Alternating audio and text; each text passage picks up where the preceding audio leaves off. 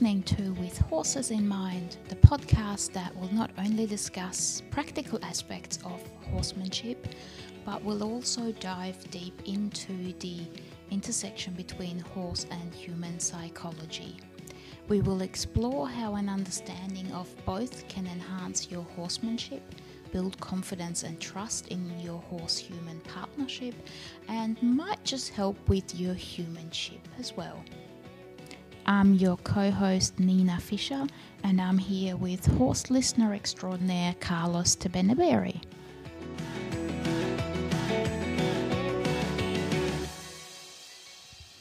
Welcome back to another episode, Carlos. Nice to be here, Nina. Today we're going to talk a little bit more about how to develop that kind leadership with your horse and how to use groundwork. Mean by groundwork and why it is important. Groundwork is nothing more in a way than putting your horse on followed mode. So I do religiously groundwork with my horses before I ride, and even though they know me and I know them and the relationship is solid and strong, it's just a reminder to the horse that you're going to be leading the way. And also letting the horse know that you're not just gonna be enforcing anything, So because a horse, you might take it for granted that the horse doesn't need any groundwork, so cool. And I can tell you that my horses don't need any groundwork, but I still do it to put them on follow mode. So you're basically trying to establish yourself as the horse's leader in the partnership, and to lay the foundations of the relationship between you and the horse. How do you establish yourself as a rider in a leadership role? So you develop it through the groundwork. You don't develop it through riding. I hear a lot of people say my horse is really bad on the ground. He doesn't stand still, like he features when I saddle, but once I ride him, he's okay. And that's kind of a little bit false sense of security, because the horse is already giving you warning signs that things are not working. So the groundwork, again, it's more about creating ground control. That's what horses do. I say horses don't do groundwork, they do ground control. However, if I say at a lesson or a clinic, we're going to do ground control, kind of sounds like strange. So when we say groundwork is, asking the horse to lead freely, softly, that when you lengthen your stride, the horse lengthens the strides and kind of trots up next to you. That you can do, some hind quarter yielding, fore quarter yielding, some gentle trotting circles left and right, change of direction, and get the horse to comply to what you're asking. And again, softly and, in a way that you're not forcing the horse to do anything. So it's not about being... some people think that being kind and soft is a weakness, but it's actually a strength. So if you start to use force, whether you're on the ground or on the saddle, to me, when you start using force, it means that your knowledge has ended, and that's all you have left. So, like I said, just some basic groundwork, and the stronger the relationship with the horse develops, the shorter the groundwork is going to be. So I probably do with my horses anything between a minute and a half of groundwork where I've just done everything that I just explained. I walk, I lead, I stop, I back up, they back up and follow my feet. I might put them on a circle left and right, not cantering on the single line. That's another episode in itself. Do a bit of hind quarter, fore quarter, some flexions, and then I know that I'm ready to get on that horse. And that might take all of a minute and a half. But the relationship with my horse is strong enough to be able to do that. However, it might take somebody else to get to that point an hour, and that's fine, because you start taking you an hour of groundwork. In time, you will develop it to probably a minute or two. And I think too, once you know your horse better, you kind of know what to look for, and you know what mindset they're in, and also the better you know yourself, the better you're able at knowing your own mindset. So sometimes that can be a really quick check-in, but you can also look for signs of pain or gear, ill-fitting issues. I know definitely with my mare, I always have to check if the saddle's going to be slippery because she's so round. So it's a bit of a safety pre-flight check as well. 100%. It's like I said, it's like sort of, I know we take it for granted. We don't do that in a car, but if you were flying a plane, you'll see pilots do at an airport. You will see them do a walk around where they go around and take a fuel sample to make sure there's no water and that everything is all right. The tires are well. So it's the same with the horse. You're doing actually the pre-flight check. It's the same thing. You're just making sure that you're ticking all the boxes before you put your foot on the stirrup. That everything. And through the groundwork, the horse can let you know what's working and what's not working. I remember with your little mare, one of the things was every time you put her in a circle, she went into either trot or strut away in kind of a squeal. And I know she had opinions there. And then all we had to do is just let her know that it just bring that energy, your energy down a little bit more. And it was a matter of just saying, instead of just moving the rope up, just guide her out. And then she kind of changed that. I don't know if you remember that. I'm sure you do. Yeah. And then she sort of that kind of stopped. So she didn't feel that she had to get out there and trot off every time you put her on a circle, for example. So groundwork can kind of help us with an attitude check and also to just iron out any communication difficulties and set some ground rules for how we're going to work together. So the groundwork is a good measure, and to me, the number one thing you're going to get out of groundwork, and if you sort of take one thing from this chat, is focus. Is the horse focused on me, or is she focused on the environment, the other horses, or what's happening? So the groundwork gives you a good understanding.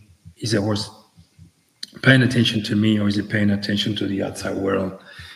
You don't have that option when you ride. When you don't do any groundwork, you step on the stirrup, and the minute you take 2 steps and the horse shies or raises up or shows you some behavioral problems there, it's only the horse is yelling at you and telling you, things are not working. So it's an opportunity for the horses as well to communicate with us and let us know if something's not quite right. Like I said, don't get ahead of time and use that groundwork as focus for the horse and focus for yourself to sort of tuning your mindset to that of the horse so you can kind of work in a good partnership. Yeah. And sort of come together in your communication, like especially if you work with different horses, or you work with horses that you don't know all the time. No, well, that's the thing. I don't get paid to ride my horses and work my horses. So, as beautiful as they are, they don't pay the bills. So, I have to do what I do, and I enjoy it because every time I show up to work with a different horse, I don't know anything about the history. I might know very little. And I tell people, it's okay. Well, once we're there, we can work out. And I can see exactly what it is. And I might ask the person, say, well, show me what you've been doing. So watching the horse owner and the horse do groundwork together and observing them can give you a lot of information about where they're at in their partnership and communication, which will then help you choose the right approach for that team specifically. And then if it's something really good, I always praise that, and I also understand that everyone is doing the best they can. So even if you think you're doing the wrong thing, at that given moment, you're doing what you know. So I get a lot of people saying, oh, I'm doing it all wrong, or I can't do that. And I would never say they're doing it wrong. And that's what I'm here for, to say, well, I'm just going to help you do things a little bit better for that horse, and I always said, even if they disagree to what you're asking them to do, I said, let the horse judge that, because the horse never disagrees to kindness. A horse never disagrees to a softer approach. A horse never disagrees to giving him a bit of time to, like I said, lick and chew and think about things. I never see a horse disagree on kindness. I can't say that enough. So. Yeah. So when you've got that kindness and softness with leadership, though, I think, and the same goes when you try and lead people, you need to have some boundaries as well. Yeah, you allow the horse to have an opinion. In essence, that if you ask him to go out in a circle and start shaking the head or whatever they might do, I don't take that away from the horse, but I make sure that I keep on asking him. I don't race. It's almost like de-escalating, almost validating. When someone comes to you, says he was really angry, and instead of you trying to raise your voice. You just, you might say things like, you can say, why you're feeling that way, like an open. It's the same what I do with the horse. You still send them out, you change direction, and that's what I'm asking the horse. I'm saying, okay, I know you're feeling this way, but I need you to do this. So that's when that boundary comes in, because you still have to be, like I said before, you have to be results driven, but have that result through understanding. Not through force. So you can't force understanding, but you can discuss a little bit more maybe from a human point of view. Yeah, so I think boundaries, from a human point of view or from a human leadership point of view are really important, because they're telling everyone what is okay and what's not okay. Like I guess the rules are in a way, but also where I stand as a person. And so that doesn't mean that I have to be rude or, forceful about them. But I guess even when I'm being kind and giving, if I don't have self-respect and I don't know how to protect my own well-being, then I can't really give to someone else, because you can't give what you don't have. Yeah, correct. So in essence, what you're doing with people is groundwork as well. You're actually saying, I'm asking you, I need you to do this. I know how you feel, but we need to do this for a purpose, for your well-being, to obtain a result, I guess, Yeah.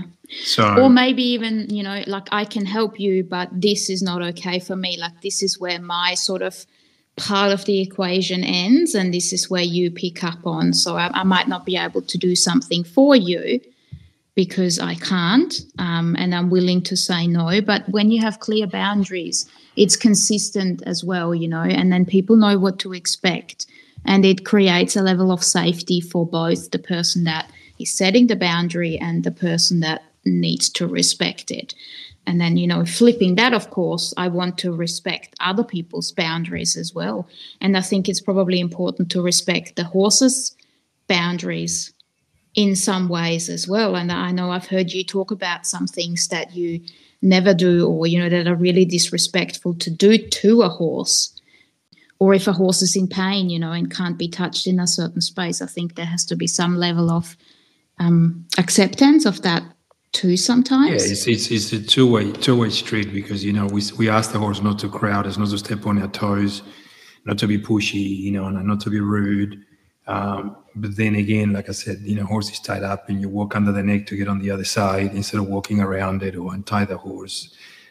We sort of, as humans, we sometimes quickly forget that we disrespect others' boundaries, like in this case could be, let's say, the horse, where we expect the horse to have a code around us, but then we forget that they have a code that we, in how we operate as well. Yeah, and I think, often when we feel disrespected, say as a human, that gives pretty strong emotions, anger, frustration. It usually comes down to when a boundary that we had is being breached, or if we haven't set the boundary strong enough and haven't put one where we needed to put one. And so then that boundary is not being respected because it wasn't clear in the first place, and we get angry and frustrated. Yeah, so, there's actually a good thing that I remember, from Stoicism, and he says, it was Epictetus, which is a long time ago. He said, if someone makes you angry and you kind of fall for it, you let him become your master. So if you get angry with people or with horses, happens a lot of time. People get angry really quickly, and then the horse actually starts to know that you're going to be working at a different level, so that they don't do too well with anger, and they can feel it. And this is kind of science back as well, where the energy of your heart, as it just extends outside your body. So about 6 feet. And then with the horses, it goes out to about 10, 15 meters at times, that energy bubble, you can call it. So the horse knows, you start getting angry, you're just projecting all that, that sense to the horse, that actually that's how they gauge the environment. And then they know that they're going to be less compliant or more afraid. And then everything will, like I said, escalate to to other things like I can catch the horse, like maybe it was all that you lost or your temper rather, and it goes kind of downfall from there. Yeah. And I think like a really good example for me, and that's why I think boundaries are so important, is when a horse bites you or nips your arm. And I've got some horses who, I mean, they've gotten in a few good bites in the past. Yeah, we did a lesson on that. Yeah, so you know what happened was that the horse was kind of just nipped this person a lot. So when we did the lesson, she had a few bruises and said, the horse nips me all the time.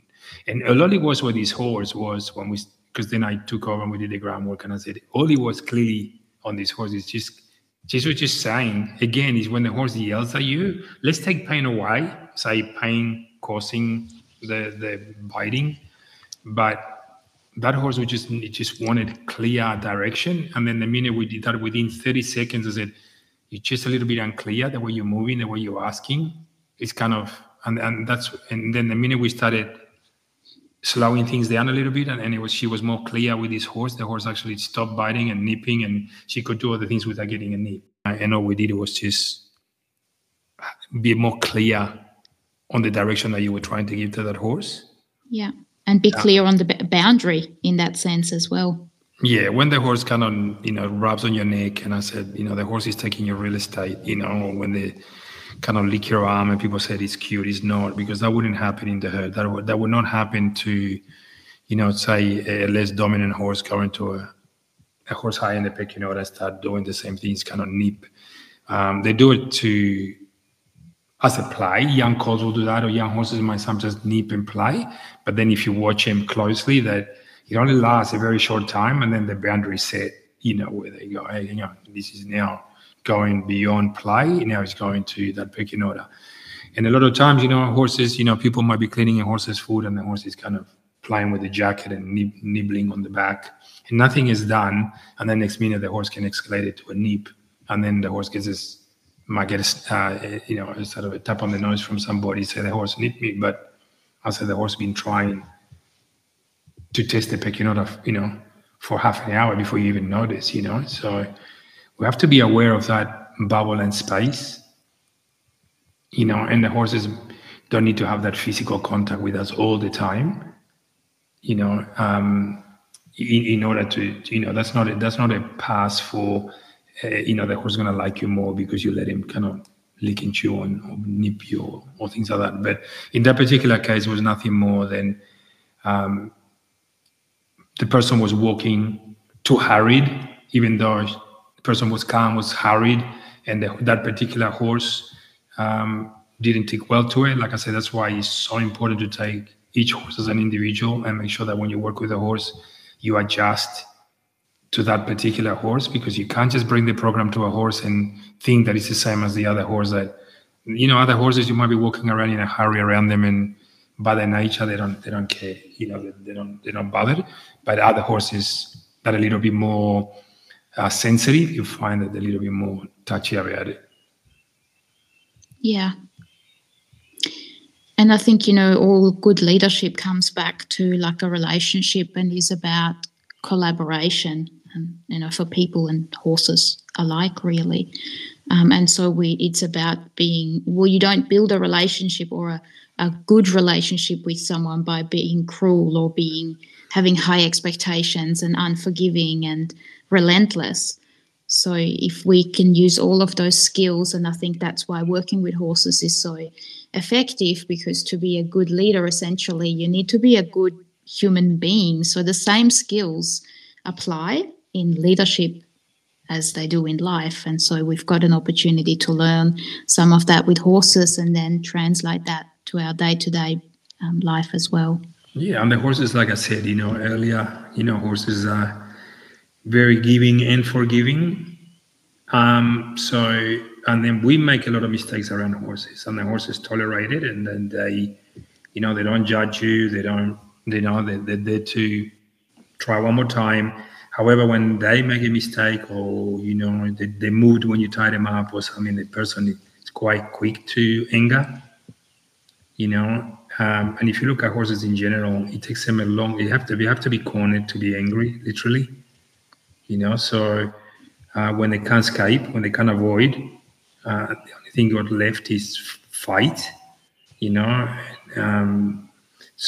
but however, we have to start, like I said, when you're around horses, start to think more like a horse and see things through the eyes of the horse and not through your world, because when you work with horses, you just gotta literally, for good horsemanship, I feel you have to start seeing things from their end.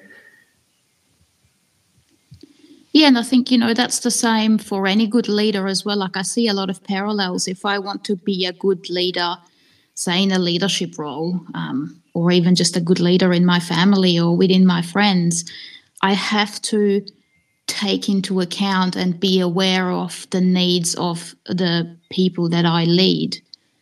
So leadership is not about having a big ego and getting all the attention. It's about taking care of the people underneath or around you and supporting them and bringing the best out in them as well. So you need to be aware and have an open mind to see what's going on around you, but also have a really open mind and self-awareness, because if you don't even notice what's happening for yourself, it's very hard to notice what's happening for other people or to understand the interaction between the two. Yeah, so that's once again, you can say the herd mechanics amongst humans, we're very similar. Like I said, we're very similar in many ways to the horse. So the horse looks at in a herd, while there's a pecking order and there's a lot of respect and trust and leadership, but it's for the benefit of collective benefit. It's not just for an individual in that herd. And then with us humans, we have to have the same approach. That's why I always said you can bring your horsemanship into everyday life.